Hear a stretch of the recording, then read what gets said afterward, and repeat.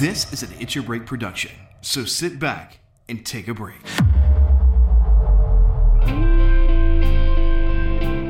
Welcome to It's Your Break. Hi, I'm Jonathan Mertz, and coming up on today's episode, we're going to be talking about a lady who started a brand new business during a pandemic, and not just any typical business, a business that is primarily male-driven, the barbecue business. And we'll find out what it's all about coming up next here on It's Your Break. It's Your Break will return right after this. Subscribe to the It's Your Break podcast on Apple Podcasts, Google Podcasts, Spotify, Amazon Music, Audible, YouTube, and iHeartRadio.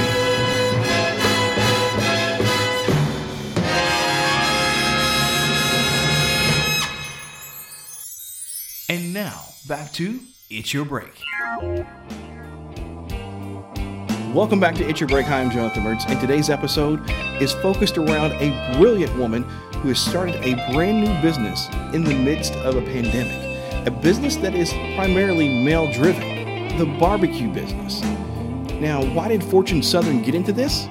Well, we're going to find out. Fortune, thank you so much for coming on the show. Thank you so much for having me. Thank you.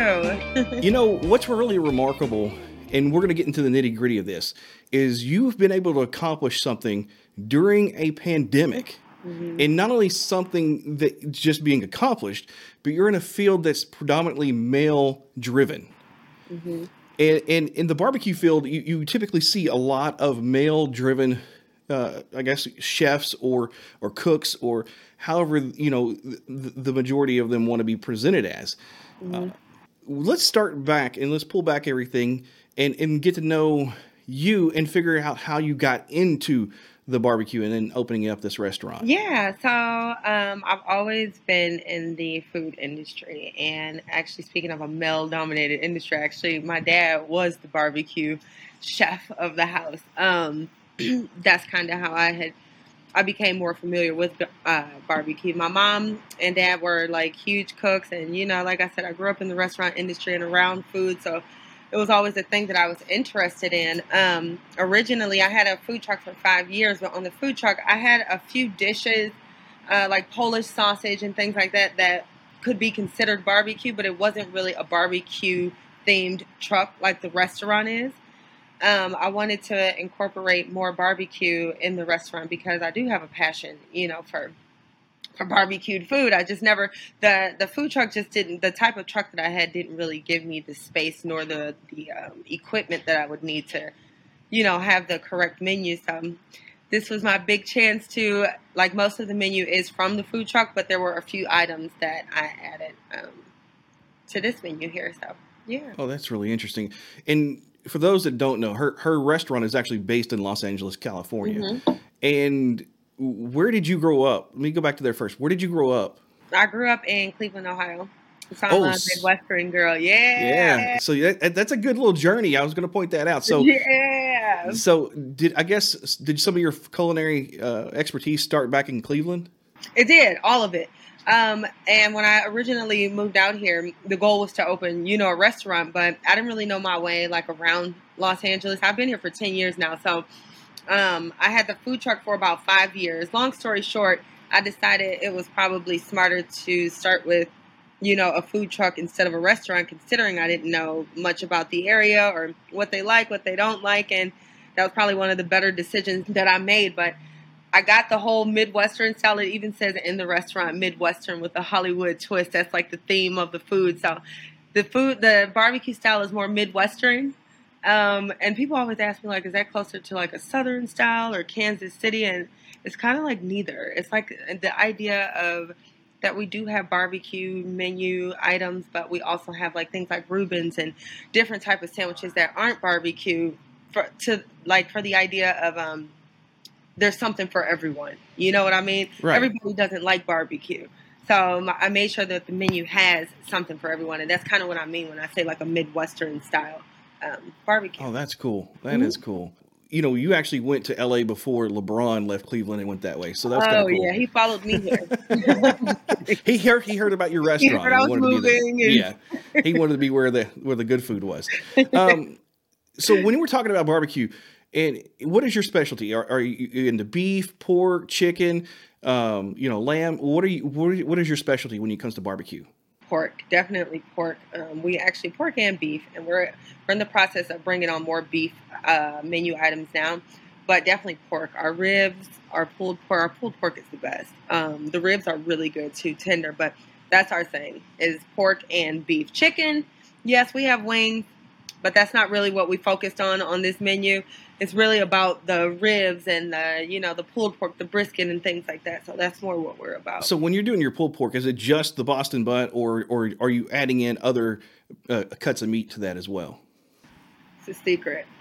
That's awesome. Make It's it a a little secret, but I mysterious can because tell see, you. I'm a big fan. I'm a big fan when it comes to whole hog, pulled pork barbecue because you get all of the different flavors and textures because those different cuts do have It makes a different. difference. It does make a Yes, difference. it And does. typically, if I can't get that, if I'm going to try to do some type of barbecue myself, which I'm an amateur at it, um, it is basically I will do a Boston butt, but I may also have like a small ham in there that's just not even been smoked at that point.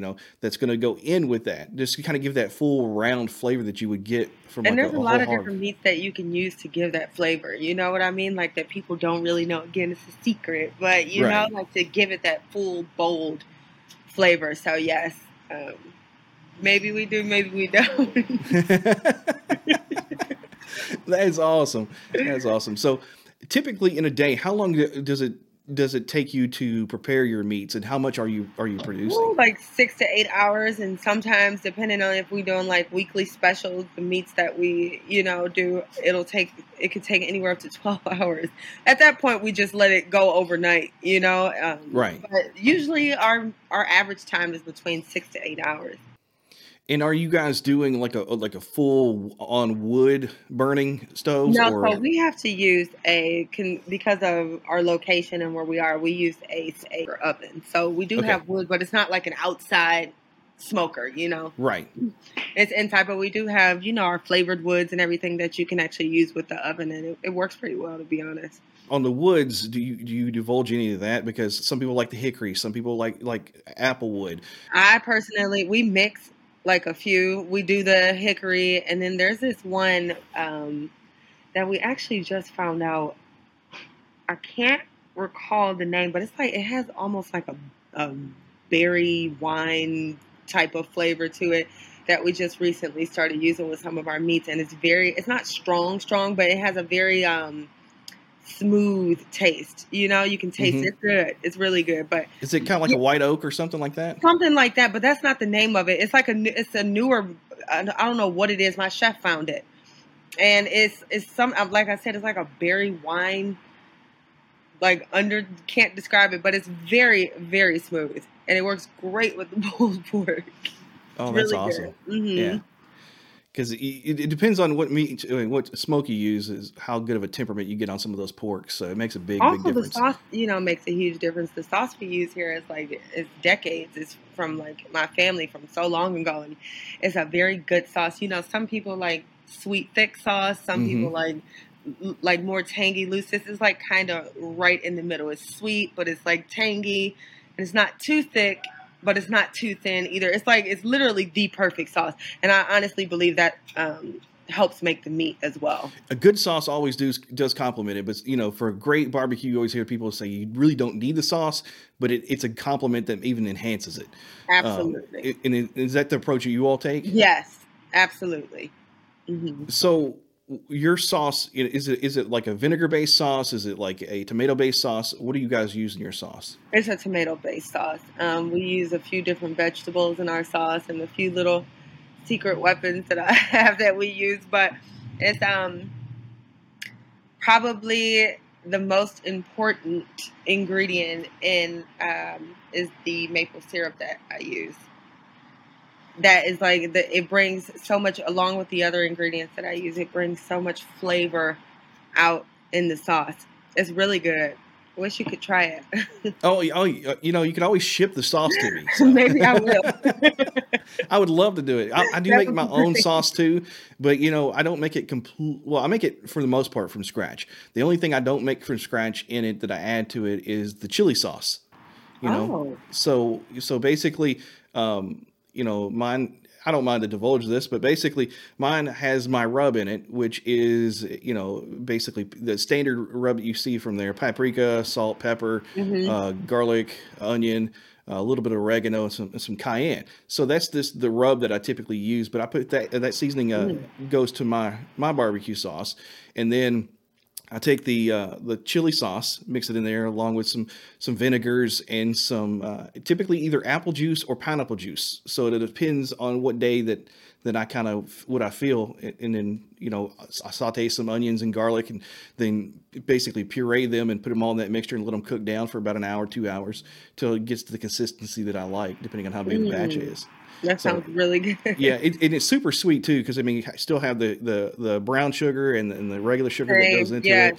So and sometimes if I want it more tangier, I'll pull those sugars out, and I do like a wide variety of flavors. So sometimes I'm in a sweet mood, but sometimes I want to be in this savory, bold and tangy mood. So you That's just basically, what I usually will add. Is sometimes I've added oranges to my barbecue sauce, and it comes out ooh, really really good. But if I find that it, because I like a sweeter sauce, but if I find that it's too sweet, because I like it like mm-hmm. right in the middle, I'll add lemon.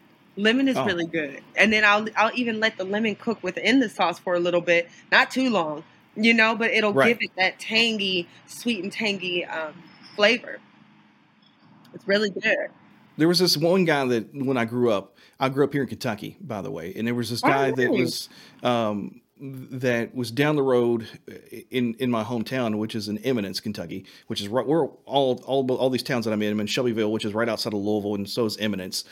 And you know, he had this flavored uh, on his ribs that I cannot emulate. I don't know. He won't divulge the secret, obviously, but it was this rich and tangy. But one thing I did notice is it had hints of like a beer flavor to it, and I'm like, that's really interesting. So I don't know if he actually used beer in it or just used like the hops in it.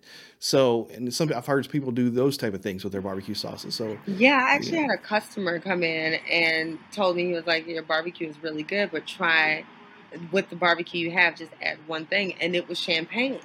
Hmm. And when I tried it, it was actually really, really good. So he said that he makes his barbecue sauce, with champagne, and like I said, it wasn't bad. People have No. so many creative ways of They making do. sauce. They do. So let's go back and start talking about this restaurant a little bit. And you see the logo in the background. If you're watching the video, folks, I am telling you this the logo is so creative and it pulls out your personality. And I can see where they, Oh, you know, thanks. I can see where they pulled that out. But the amazing thing that I mentioned earlier that this was started during this pandemic. So Mhm. why did you want to start this now? What prompted you to really just kind of get this restaurant going? So originally when the pandemic happened, I had still had my food truck, and last year was going to be my last year running the food truck anyway. Um, it's just when the pandemic happened in March, all of my events that I had lined up for the entire year got canceled, one by one. I was never really a truck to pull up on the side of the road or a curb to serve. I always went to events, so I never really had a chance to build that sidewalk clientele. With that being said, I would pretty much was left with the option of lose everything I worked for, or take a leap of faith and do what I was going to do the following year, this year anyways. I just did it a year early.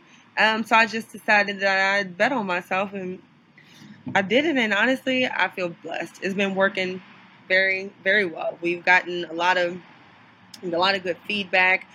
We were on the news a few times, or a couple times rather, but it's going very well. I feel very grateful that I did actually take the leap. Right. Now, because of the pandemic, not everybody can always get in to go eat at some of these places, depending on how they're locked down and what the conditions are. Are you guys offering delivery or are you using services like DoorDash or anything like that? So that's what I did. I immediately signed up with all the online platforms to do, because the good news is, like, I never really wanted a huge restaurant because I don't want the overhead. I don't. There was a lot of things. I always wanted it to be like fast casual, smaller. So Mm-hmm. it was easier for us to kind of jump in during the pandemic because it's not like this huge restaurant that, it's like smaller. So it was suited for takeout and delivery regardless. Right. So once I signed up with those platforms, and again with people finding out about us, and then all the publicity and things that we were getting when we first opened, it really boosted, our delivery and our takeout sales. And then there's like this app in the area that I opened in where it's like Next Door Neighbors. I don't know what it's called, but it's an app where all the neighbors get to talk about, what's going on in the neighborhood. And I guess luckily they liked our food, so a lot of people in the neighborhood found out, and it's just been traveling. The word has been traveling pretty quick and pretty well. So. This is such a fascinating story, and I know I keep saying that, but it is because the positivity that comes from you is just amazing. That's what's drawing me to this, and I'm sitting here thinking, I'm like, okay, what's her goals next? What is she going to do? Is she going to go into catering with this venue? Are you doing catering right now? Those are things that are going. And that's a good thing. We have started our catering. The goal is to eventually. Like I told you, I'm grateful for this one, but I'm always so far ahead of myself. Like, I'm already at the second location mentally. You know what I mean? Like, so the goal is to open up multiple locations. And I already have like this.